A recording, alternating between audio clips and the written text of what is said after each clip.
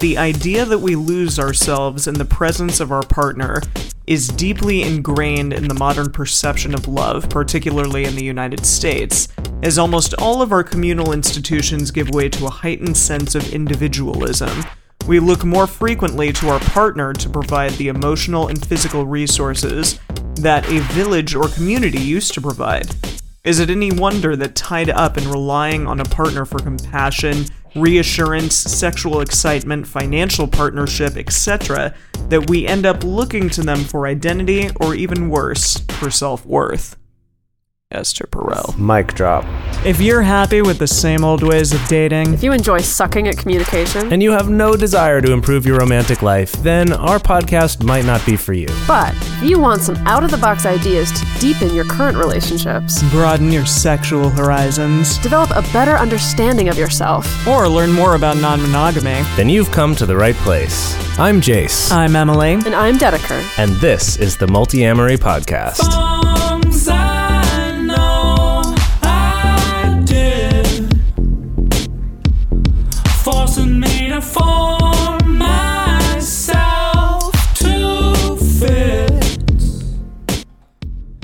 On this episode of the Multi-Amory Podcast, we're picking back up with part 2 of what makes a relationship inspiring.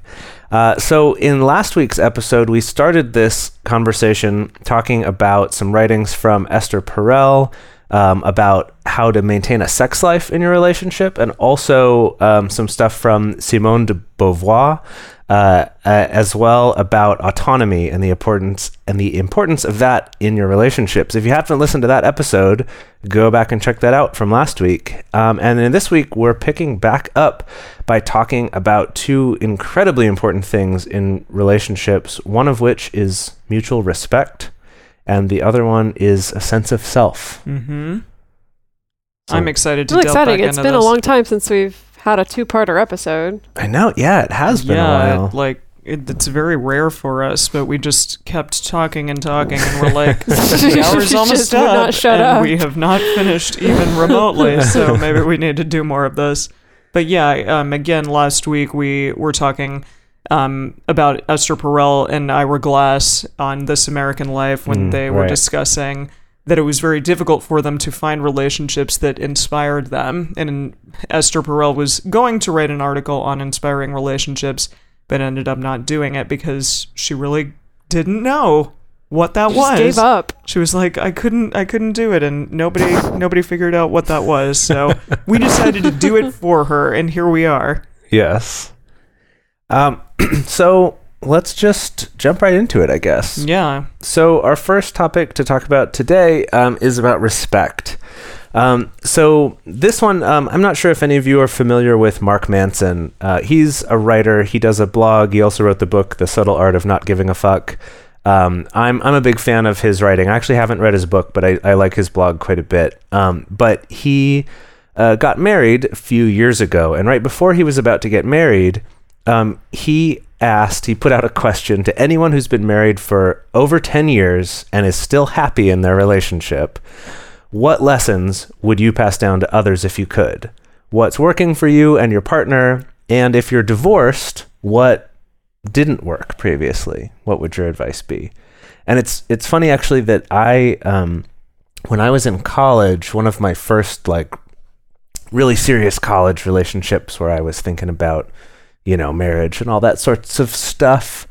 Marriage. I'm kidding. Marriage is great. Love that that's like a punchline of a joke for Emily. Marriage is great for people who want to do it and who are in it, and good for you. Yes. It is really funny to me to think of you getting married, Jace. Oh my God. You were engaged at 23. I was, yes, I know. Oh, that's so nutso. But what's interesting is the question that I asked of my dad, and my parents have been divorced since I was around 9 or so, 8 or 9, and I asked my dad, I was like, so Dad, this is the relationship I'm in, and these are the things I'm thinking about. I just kind of wanted to know, what's your take on what not to do? Sort of like, you've screwed it up before, Dad. Tell me how to not do that. Kind of, yeah. And it was interesting that part of his answer was just about just wait a little bit longer than you think you want to before doing He's something. like, don't be 23. Yeah, basically. Because wait, wasn't your dad 23 when he like had you? Yeah. Whoa. Yeah, I was conceived when my parents were jeez. 23, and then they were 24 when I was born. Can you imagine? Jeez. Dedeker, we'd have like a 6-year-old right now. Yeah, no, If you and I collectively had a child at 23. my kid would be like 11 or 12 right now. Oh my God. That's amazing. Oh my God. Yeah. Chase, you're so old. I know, but God, he or she would be the cutest kid ever. Yeah. Anyway, whatever. Yes, it depends on who you procreated with, really. I'm sure it would be an adorable child. Yes. But anyway, but we want to talk about what it was that Mark Manson found from these responses that he got for this. Yeah, so he goes over a lot of different things in this blog post on what, people need to do in their relationships in order to have long-lasting, awesome relationships. And it's interesting, I think over 1,000 people actually wrote back to him. And so the thing that he said was that he started to see a lot of themes come up. Obviously, even over 1,000 people, there were things that kept coming up over and over and over again. So one of them, and I think that he cited it as the most important thing in a relationship, even before something like communication, was respect. I mean, he says, respect goes hand in hand with trust, and trust is the lifeblood of any relationship, romantic or otherwise. Without trust, there can be no sense of intimacy or comfort. Without trust, your partner will become a liability in your mind, something to be avoided and analyzed, not a protective home base for your heart and your mind. Which is really interesting. That's interesting because there's a part of that seems to contradict some stuff that Esther Perel said. talks I know. about. I hear you. Which is this idea where it's like, yeah, trust is important, and of course that comfort is important, but if that's all that's there, you're not going to want to have sex with that person anymore, essentially, is kind of the argument that she makes. Well, yeah, I mean, if we want to get super, text analytical about this, what he says here is that without trust, there can be no sense of intimacy or comfort. So essentially saying that you can't even find that middle ground, because if you don't have respect, you don't have any of that at all. Yeah. It is, gosh, I find that respect is something that more and more, like especially since learning a little bit more about this, like more and more I see is such a big difference in relationships that I've had that I've been happier in compared to ones that I haven't been, as well as other people's relationships when I see them being happy or not, that like respect is such a big part of it. Of just kind of like, do you trust your partner to make good decisions? Do you trust them? Do you like it's like, I guess I'm using the word trust, but I feel like it comes down to respect. Like, do I respect you enough to be someone who is in control of your own life and your own mind? Or do I think of you kind of like a child who can't make your own decisions and they need to be made for you and you need to be controlled? Oh my God. I mean, I've definitely noticed a pattern in myself. I mean, this was mostly my pre-polyamory days, but I noticed that definitely in long-term relationships that as soon as I lost respect for the person, like as soon as I started to get into that of like, I don't respect the decisions this person makes, I don't respect what it is that they're doing with their life, if I do start to see them as kind of like a child who can't take care of themselves, like, I mean, that's pretty much always been the turning point for me in a relationship where I'm just like, I'm checked out, Yeah. Because you also don't want to be that person's mother. Like, I mean, I'm sure that your parents can respect your kids, but it's a different thing there. You don't necessarily trust them to make good decisions for themselves. So in that same way, I think, you can, if you start losing respect for your partner, that's really not a good thing. And how can you want to have sex with someone that you don't respect? In my opinion. Or who doesn't respect you. Yeah, right? Totally. Yeah, I think that's interesting to think about parents, because I do think there has to be this transition at some point in a relationship between a parent and a child where you move from that person who you need to kind of make their decisions for them to transitioning to, okay, now I respect you as someone who can make your own decisions, even if I don't always agree with them.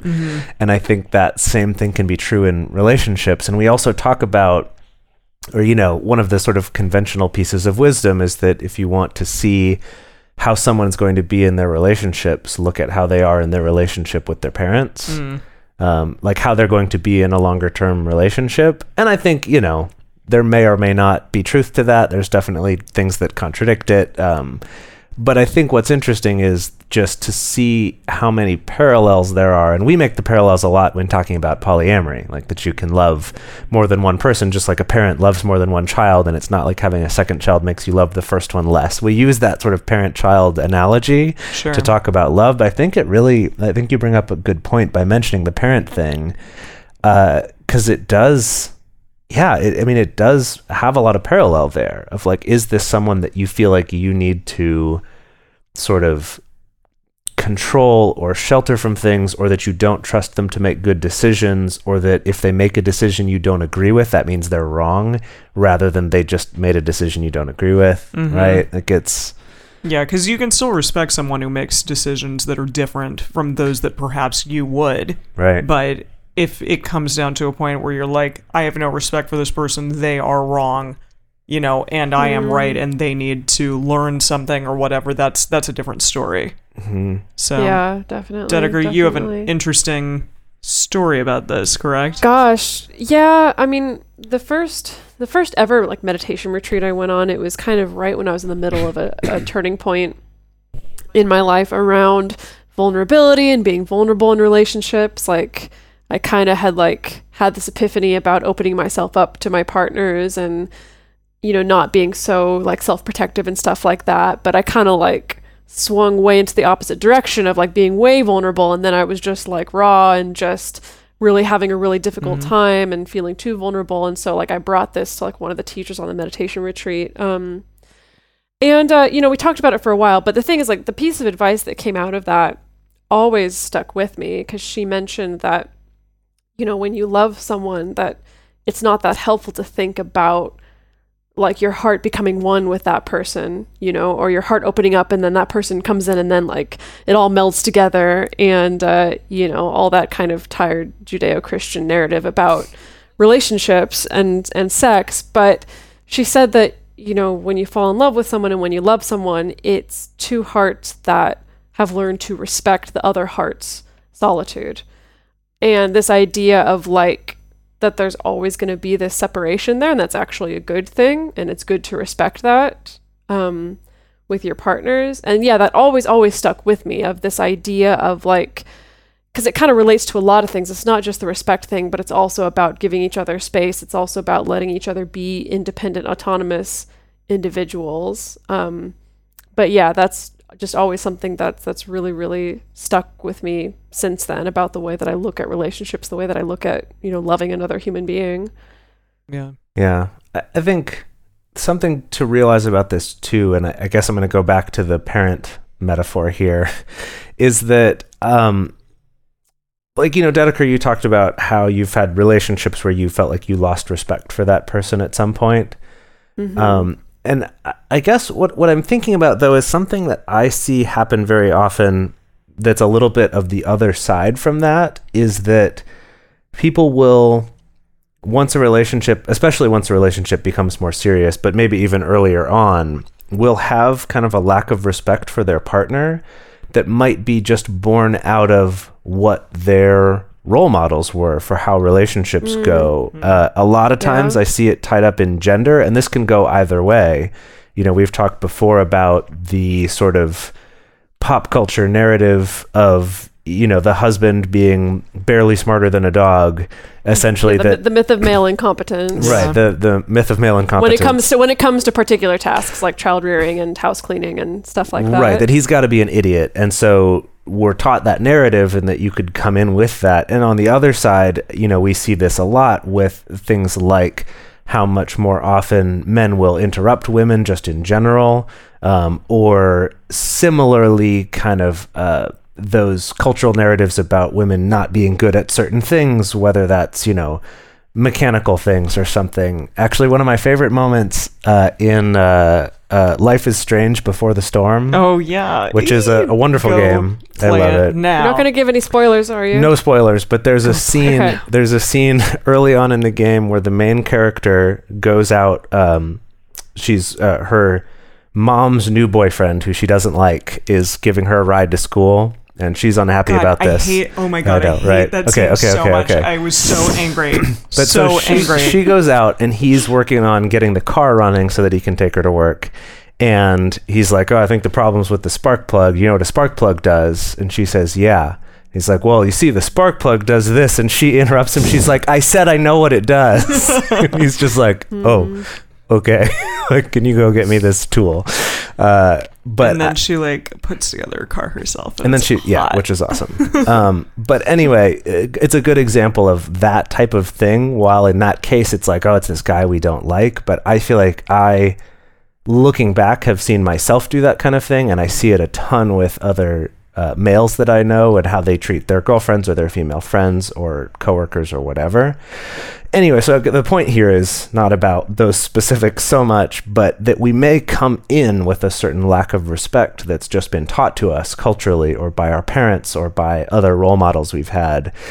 And that it's not like in Dedeker's example where it's sort of like you've lost respect for a person because of something, like you had it and then it's been lost. Whereas this is sort of you're coming in without it. And that, I think, is a much more hopeful place to be, because if you can realize that, you can start to change it and very actively do that. And I think that in something like polyamory, it can even come up not so much about gender roles, but just about relationship roles.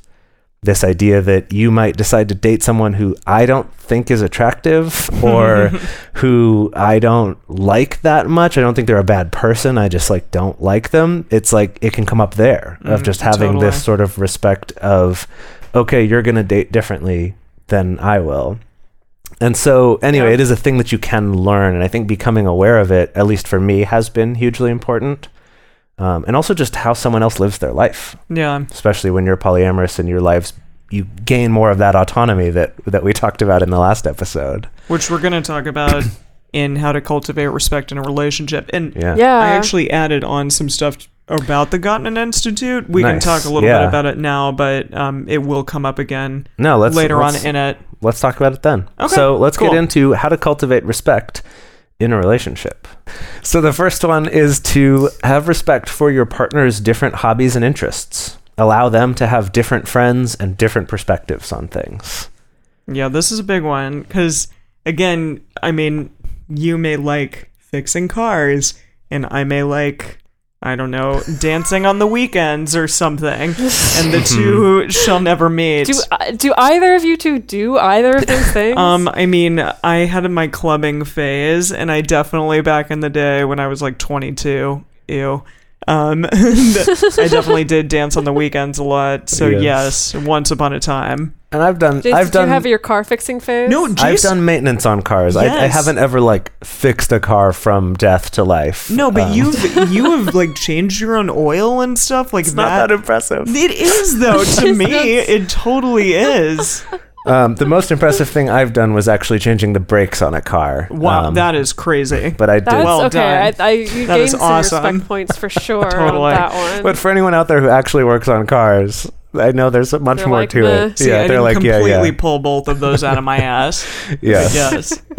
I think this one comes up maybe even more often with hobbies. That, again, going back to this cultural narrative, it's the idea that, you know, one of them has a hobby that the other one finds annoying, right? Like one of them, you know, likes to collect and paint D&D miniatures. Right. And there's sort of the cultural narrative of like, oh, I have to hide this from my wife or whatever, right? Like, because I'm embarrassed about this nerdy thing that I'm into and she couldn't love me for that. Right? For all you D&D people out there, I'm laughing because my partner is actually the head of a D&D miniature company. So I'm not laughing because I find that not cool. I find it very cool. Yes. But anyway, that sort of thing of like having respect for their hobby, even if it's something that you don't have an interest in, rather than kind of, I almost feel like we're taught to sort of put down those things if it's not something that we also like ourselves. Yeah. Why is that? That's shitty. I guess because it makes for funnier sitcoms? I don't know. Yeah, I think there's that. I mean, I think we can never discount really mean. The influence of the things that we see in like TV and movies. I know like so many people try to be like, oh, whatever, like I don't watch TV movies or it doesn't affect me. But it's kind of like, I don't know, it's such a lifeblood of our culture. Like we get so many cues from that. And especially in an absence, like we were talking about last week, in an absence of actually getting to see a lot of relationships up close and personal, other than basically like our parents maybe. Yeah, that's true. Those things do affect so much of how we feel like we have to be in our adult relationships. Yeah. So moving on to the next one, another way to cultivate respect in your relationship is to come to the relationship with a sense of being a team and allowing each other's voice to be heard. And of course, this is also true of multi-partner relationships as well. Something we've come back to on this podcast a lot is this idea, particularly with metamors, with your partner's other partner. The idea, like, you don't have to be best friends. You don't have to be in a relationship together, but it is important to maintain this idea that everyone's at least on the same team, or at least like that you work in the same office at the very, very least. At least coworkers. Yeah, that's cute. That's a cute metaphor. Yeah, I like that. That we're generally going toward the same goal. That we're not, trying to beat each other down and trying to compete with each other. And that sounds so simple and fundamental, but particularly when it comes to couples, negotiating or working through conflict, being able to get to that sense of like, oh, hey, there's an issue and now it's us versus the issue. It's not me versus you. The faster that you can break out of me versus you and into us versus the problem, the faster the problem's going to be solved. Yeah, that's great. For our next one here, we want to talk about actually a couple things from the Gottman Institute, but what I want to start with actually is talking about, we've mentioned the Gottman Institute in the past, like in our episode about the science of happy relationships. And this, organization does a lot of studies and things about relationships, what makes relationships last, what makes them more likely to break up, what are the key things that actually statistically affect that, rather than just sort of the hearsay of like, oh, these 5 things are sure to doom your relationship. Number 4 will blow your mind. Cosmopolitan. Sorry, I'm really into like making everything into an Upworthy headline right now, or like a BuzzFeed article. Anyway, so what I remember, like the first study of theirs that I remember reading about was that they could listen to a couple have a conversation, and based on the words that they used in that conversation about whatever when talking to each other, could determine with this, startling amount of accuracy whether or not that couple would still be together within a couple years or however long it was. And wasn't it also, I thought it was like, it only takes them like essentially like a minute and a half. Yeah. Right. Didn't even take that long. And seeing the couple talk about like a particular subject or a particular, maybe an issue that they fight over often, and like in a minute and a half they can tell. And it was with like 94% accuracy. Yeah, something like that. But I'm pretty sure it actually wasn't even about a fight or anything. It was just like, or was it having an actual conversation about something? Maybe it was something where they had to. Are you sure? Because I could sit down and have a conversation with you about some pretty ridiculous and inane things that I don't think would carry. And then like contempt and things would come up. No, but I mean, right? I think it'd be more. I think like if I brought up something that we've argued about in the past, then that would be more likely. Sorry, I'm arguing with you via you to the Gottman Institute, and it doesn't make any sense. You are. We're also nicely reversing gender roles by you interrupting me. She is the alpha. She's the alpha. We have someone did comment on one of our episodes where we were criticizing the red pill episode, yeah, that said Dedeker was the alpha. Which Because apparently I interrupt the both of you all the time. I guess. I don't know. But their comment was hard to understand. It happened in the last episode. I was like, I can wait. I'm sorry. I'll try to be better. What I was trying to say is that I don't think it's about a specific argument that couple has had, but it was about some kind of discussion that involved some amount of debating about something. So it wasn't just like talking about what we did last weekend. But anyway, what they found is that the thing that was the main marker for whether that relationship would last was the kind of language they used about each other, about whether it was respectful or not, essentially is what it comes down to. That did they use sort of dismissive language when talking to each other? Did they use, disrespectful ways of referring to each other, things like that? Can you quickly say what the 4 horsemen are again for our listeners? Well, I haven't gotten to that yet. Okay, sorry. I wanted to set that up about respect. And then they've also talked about these things that are the 4 horsemen of the apocalypse in relationships.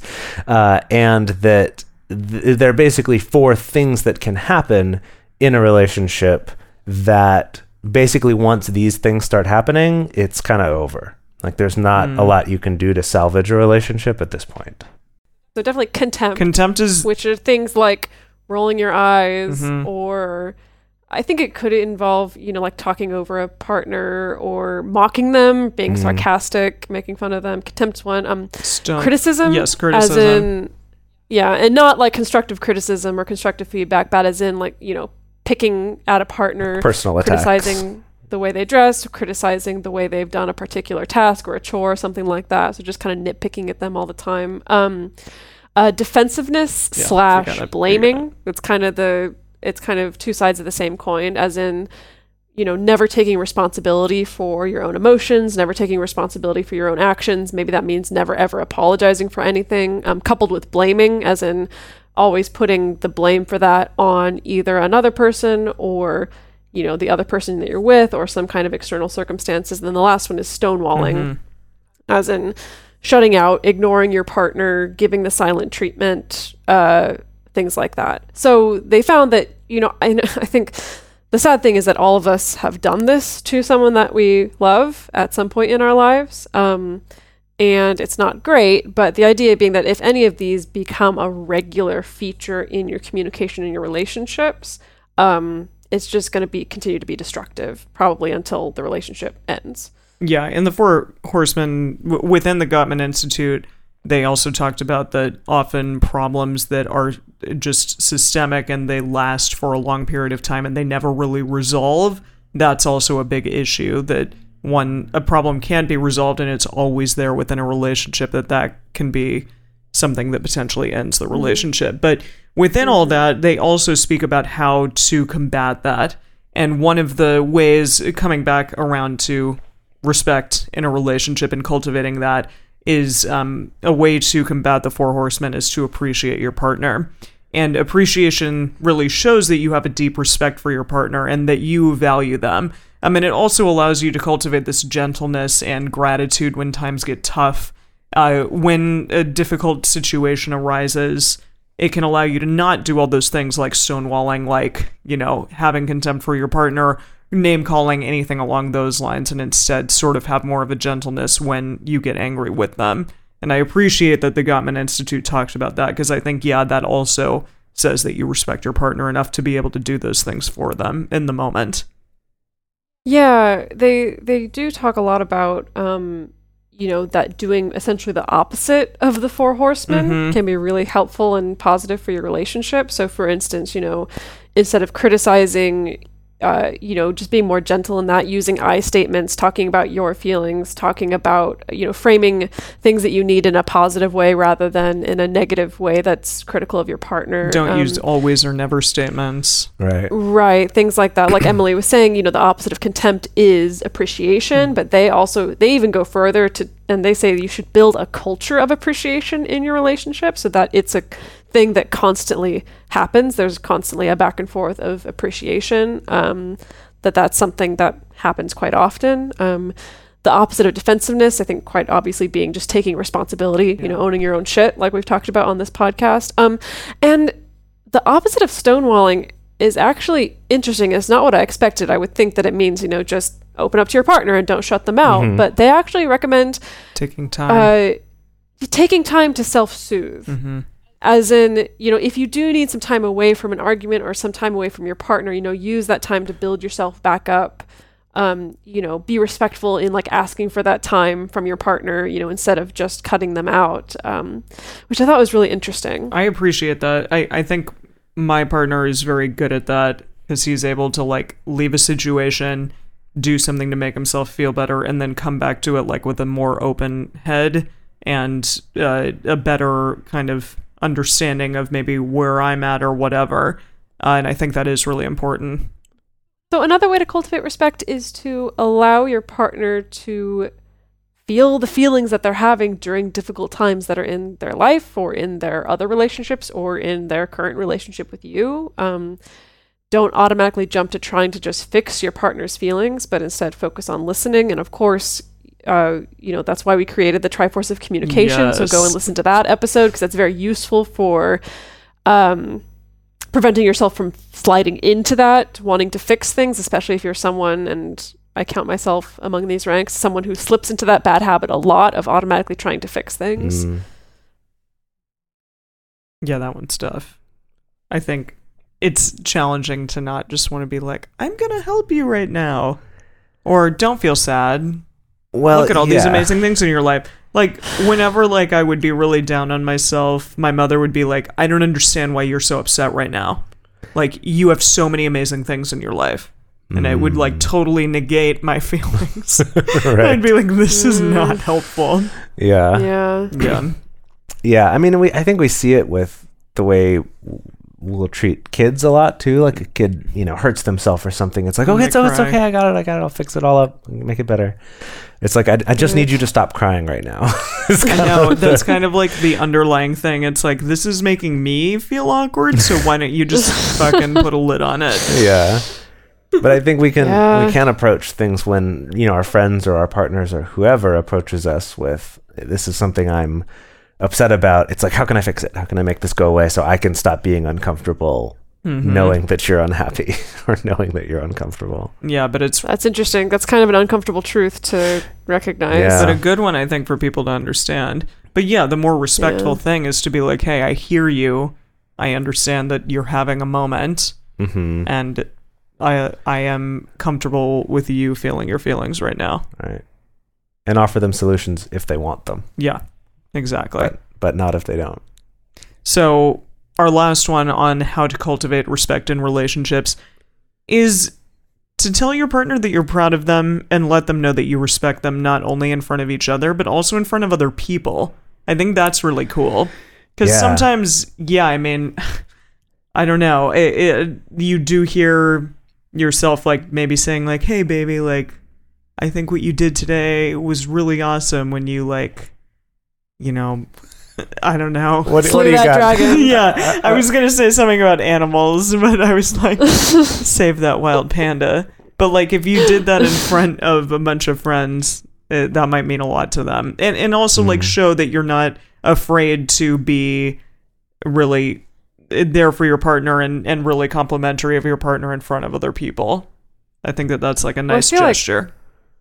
It's a little bit of a reaction to the opposite, because we've all seen the couple that does the opposite of this. Totally. At a party where they just kind of, even if it's tiny things, just like tiny digs at each other. Yeah. Oh my God, yeah. Or like tiny little passive aggressive comments. I have some friends who do that. Oof. Yeah, it's just the worst to be around. And I mean, as bad as it is to be around, it feels even worse to be on the receiving end of that. Yeah. I was like day in and day out. I thought you were going to go a different direction with that, because for me, I feel like the opposite of that is something that I know I have done in some relationships before. And I do this sometimes with my friends, and I have to keep aware of it, but is telling everyone else how great they are and not telling them enough to their face or telling it to them in front of people or whatever. That's one that I've found I fall into as well. I recently this maybe should come up more in the next one that we're going to do, but I said to Josh, I was like, I used to Jason, like even Brad would tell me all the time like how great I was at singing or how good I was at acting, and like I don't really hear that very often from you. Like I think it would be kind of nice. And so he listened to that, and he definitely, like, we were at karaoke the other night and he was like, oh my God, you sound so amazing. And I was like, thanks. Nice. Thank you. The power of asking for what you need. Totally. That's great. Totally. Without the ones like you, who work tirelessly to keep things running, everything would suddenly stop. Hospitals, factories, schools, and power plants, they all depend on you. No matter the weather, emergency, or time of day, you're the ones who get it done. At Grainger, we're here for you with professional-grade industrial supplies.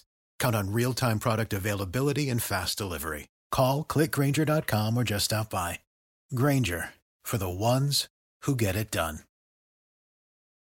For a long time now, we've been fans of adamandeve.com for getting sex toys or lingerie or accessories, things like that. It's just a fantastic resource with a huge selection. And now, not only do we have a fantastic offer, but we also have a promo code that will work on AdamMail.com and EvesToys.com, which are their sites specifically for LGBTQ audiences. And our code is fantastic. It's 50% off of almost any item in the store and free discreet shipping when you use our code MULTI. Yes, we love AdamandEve.com and have for years. They are our oldest and longest sponsor, and they just keep on giving great gifts to us and to our listeners. You can bring more pleasure and satisfaction into your bedroom by going to AdamandEve.com, AdamMail.com, or EvesToys.com and select any one item. It can be, an adventurous new toy or anything you desire, something fun, something sexy, whatever sounds good. So just enter offer code MULTI at checkout and you'll get 50% off almost any item plus free shipping. That's MULTI, M-U-L-T-I, at AdamandEve.com, AdamMail.com, or EvesToys.com.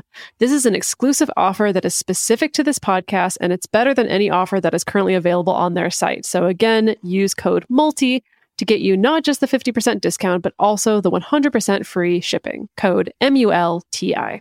All right, our last topic of the four is the four great horsemen of the apocalypse. of the non-apocalypse. The four inspiring. Okay, no, it can't be horsemen because we're used to associating horsemen with apocalypse. Yeah. Like the four inspiring lions, camel riders. Okay, I was gonna go with like sprinters or like endurance runners. The four inspiring Usain Bolts of relationships. If Usain Bolt was cloned 3 times and he also was there, these are the four of him. And that he was also bringing you Usain Bolts. And he was also bringing you healthy relationships, inspiring relationships. What more could one ask for? This is the fourth Usain Bolt that comes across the finish line here. Is it Usain? Is it Usain? I thought it was Usain. Is it Usain? I don't know. I honestly don't know. I've heard it pronounced many different ways. I have You're probably all wrong. Yeah. I'm afraid of offending him, and then he'll never leave us a review on the podcast. Right. We love you. This is about sense of self. So what this is that this is from Pia Skade. I don't know if I'm pronouncing that correctly. I don't know. Skade, do you know, Dedeker, which one it is? I have no idea. Anyway, I apologize if I've said it wrong. An outstanding love doesn't come from two half-fulfilled people coming together to make one whole, complete life. Outstanding love comes from two whole people coming together to share and enhance their already full and beautiful lives. I almost had like a British accent for a second. Enhance. I do that too, though. It's fine. Well, I just learned that she is Australian, so... Oh, well... Well, then there you go. I should go back and read it again. No, I'm not. I can't do a fucking Australian accent. Good luck with that. Right. Okay, and then we're going to go back to good old Esther, my fave. And she says that the idea that we lose ourselves in the presence of our partner is deeply ingrained in the modern perception of love, particularly in the United States, as almost all of our communal institutions give way to a heightened sense of individualism. We look more frequently to our partner to provide the emotional and physical resources that a village or community used to provide. Is it any wonder that tied up in relying on a partner for compassion, reassurance, sexual excitement, financial partnership, etc., that we end up looking to them for identity, or even worse, for self-worth? Esther Perel. Mic drop. Esther Perel. Yeah. I know. She's like, boo the fucking yeah.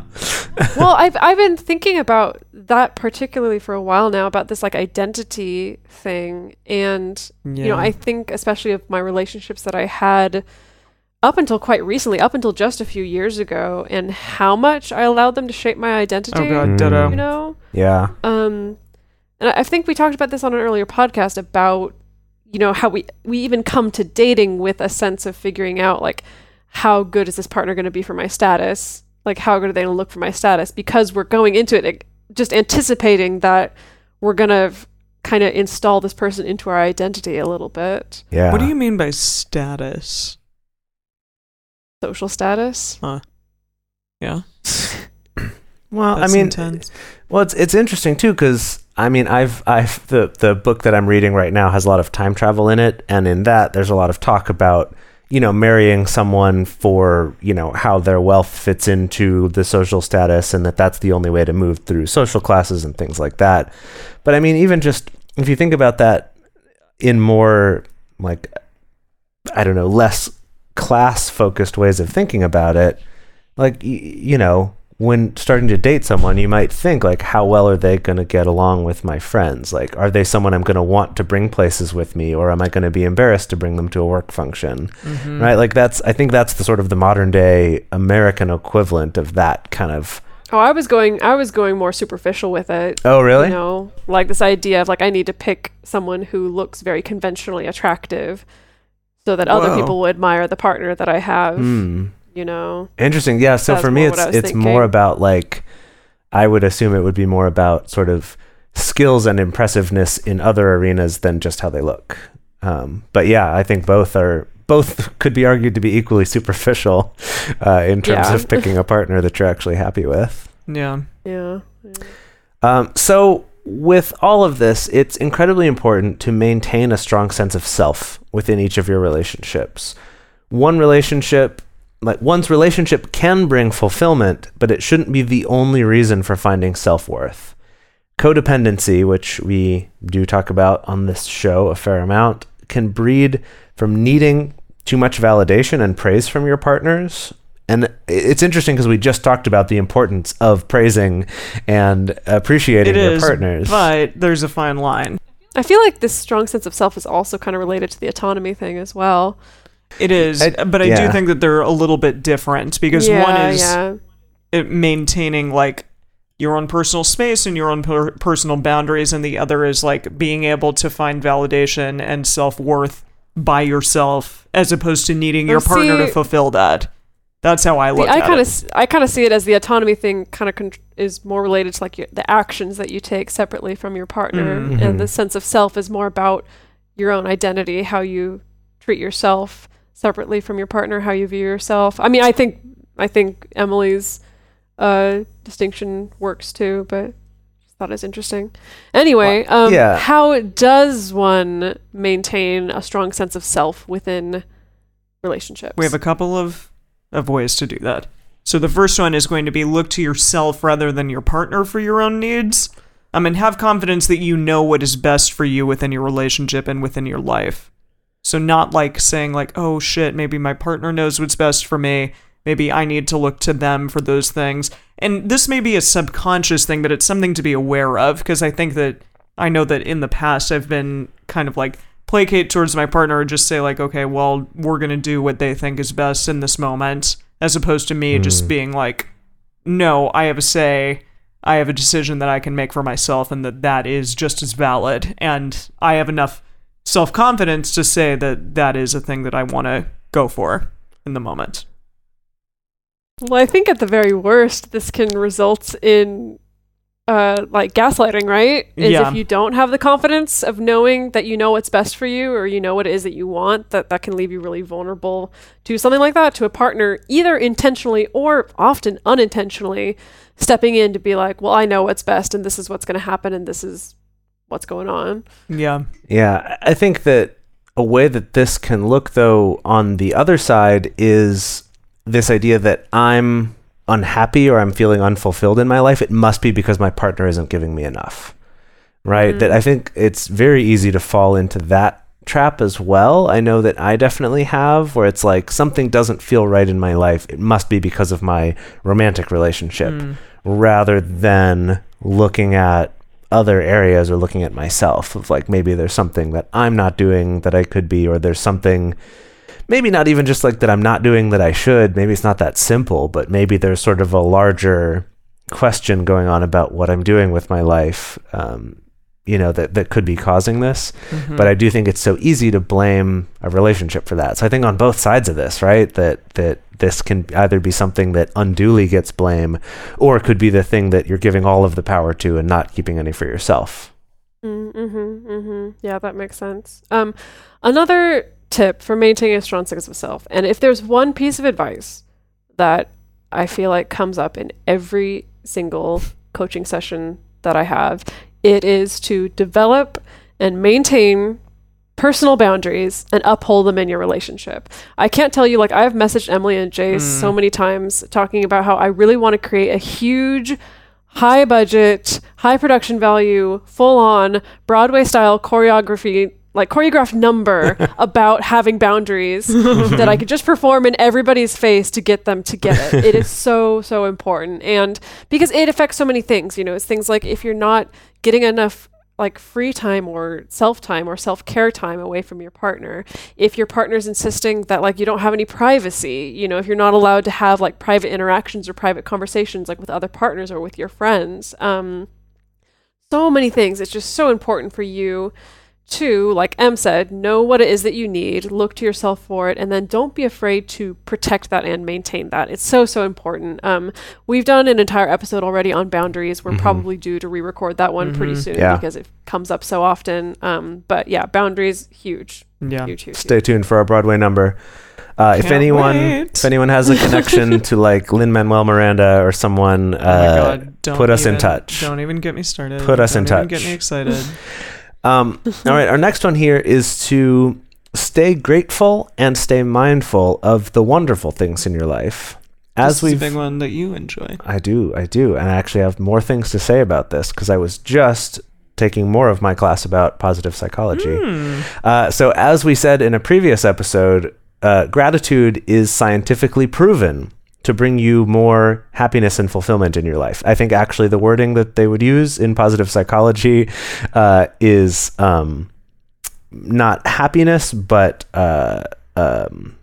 well-being is the word that they like to use. The great analogy that was made in the lecture that I was listening to today was that I think people get a little confused about saying it's all about being happier all the time. And he's like, that's somewhat absurd. It would be like if we trained a dog to just wag its tail all the time. Well, it almost does. That wouldn't be very useful because then we would never know how it's actually feeling. We wouldn't know what's going on, how it's reacting differently to things. So it's not about being happy all the time, but it's about having a sense of well-being, which can look a lot of different ways, but overall means, more positive things in your life, more positive feelings, less of the negative ones. And that this exercise, which I want to talk about for a second, is about, being grateful and finding ways to maintain that gratitude in your life in a very practical way. Did you have something you wanted to add, Dedeker?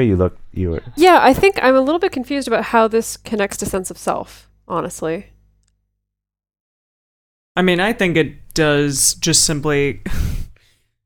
no.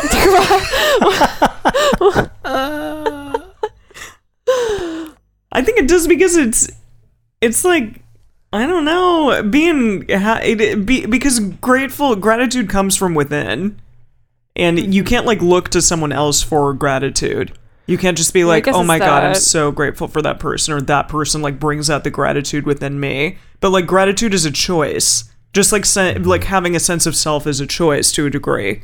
Well, it's something one can cultivate, but I think it's also something that like you have to figure out for yourself. So I think all of these things just kind of fall under the umbrella of like how to figure out how to have a sense of self. And I think gratitude is huge in there because I can't be okay with my life unless I am grateful for the things that are around me, Mm-hmm. Well, I think Emily, I think that's exactly it, that with something like a sense of self, where we're kind of talking about the core of it is not putting all of your self-worth on another person, not getting all of your needs for like why I exist in this world and putting those on somebody else.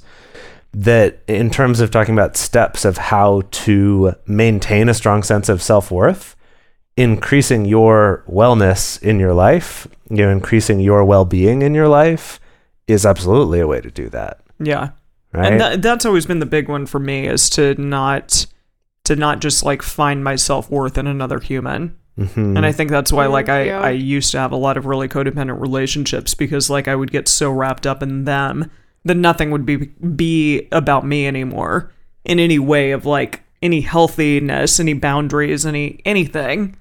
So yeah. So just real quick, this gratitude exercise, I know we talked about it before, but it's sometimes called the 3 blessings exercise or the 3 good things exercise. And it's just very simple. It's just every night before you go to bed, write down 3 good things that happened today and why. So this isn't just like, I'm grateful because everything's great. It's like, no, what are actual concrete good things that happened today and why did they happen?